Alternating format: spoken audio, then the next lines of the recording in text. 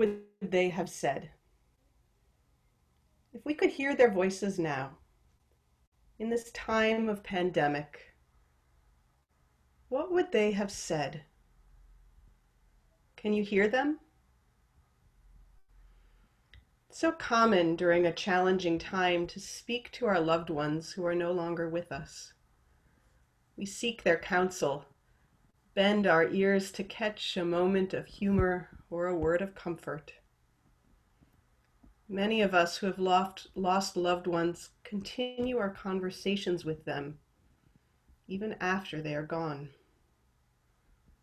Frequently, we seek solace and guidance in conversation with those we have lost. They might consist of reports on the status of our lives, and questions we want answers to, requests for advice. So what would they say to us during this time? Can we hear their voices to give us comfort? What words might they offer us now?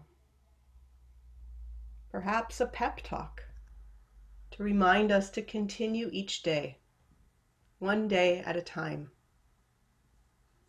We listen for their perspective, to know what it's like to live through difficult times and survive, to help us recognize that the sacrifices we make to hold back this virus still leave us with countless blessings.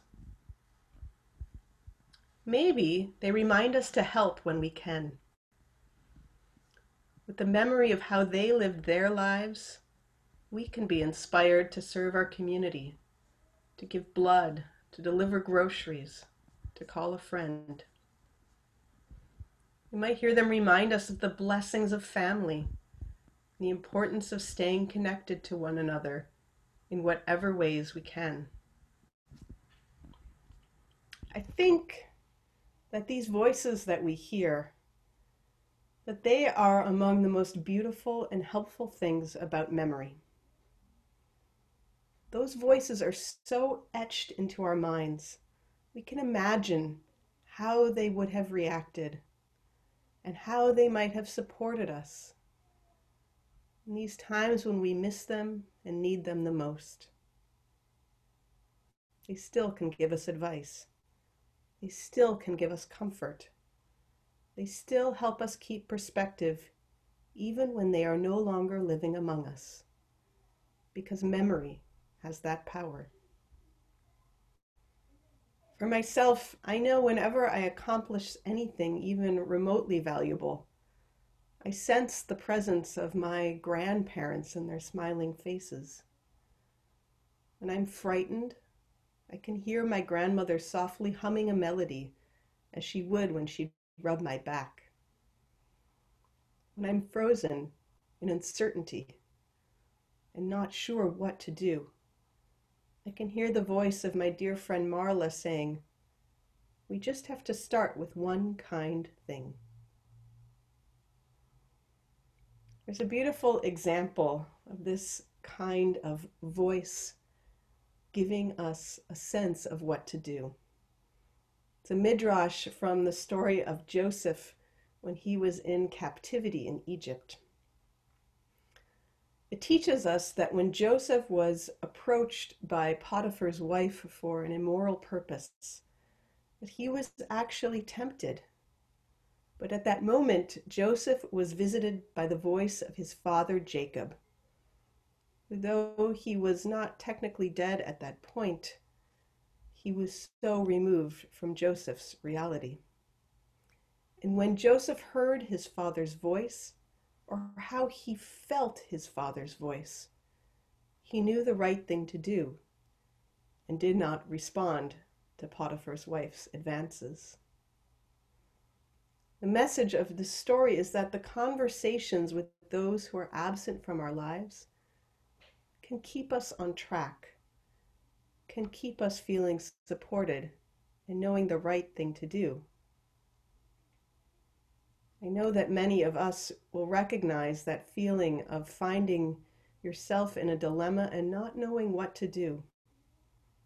But inside each of us, there speaks a small voice, part of which as a father, a mother, a sister, a brother, a spouse, a loved one.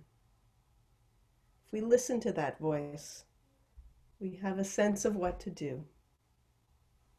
We learn from them, from those memories, how to make an effort to do what is right.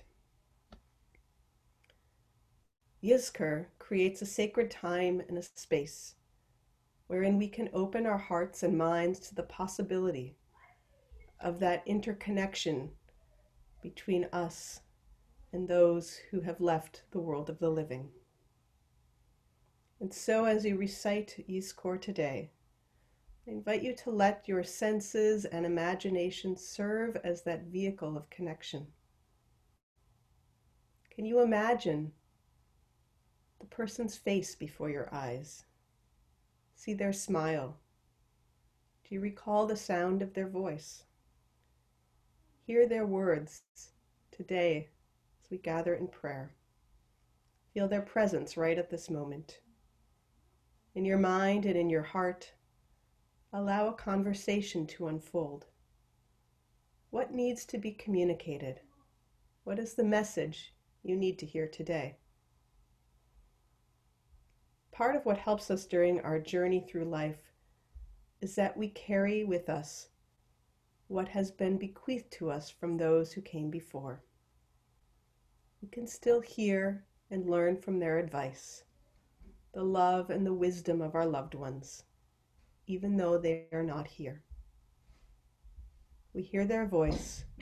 We carry the memories of that time we spent together to guide us.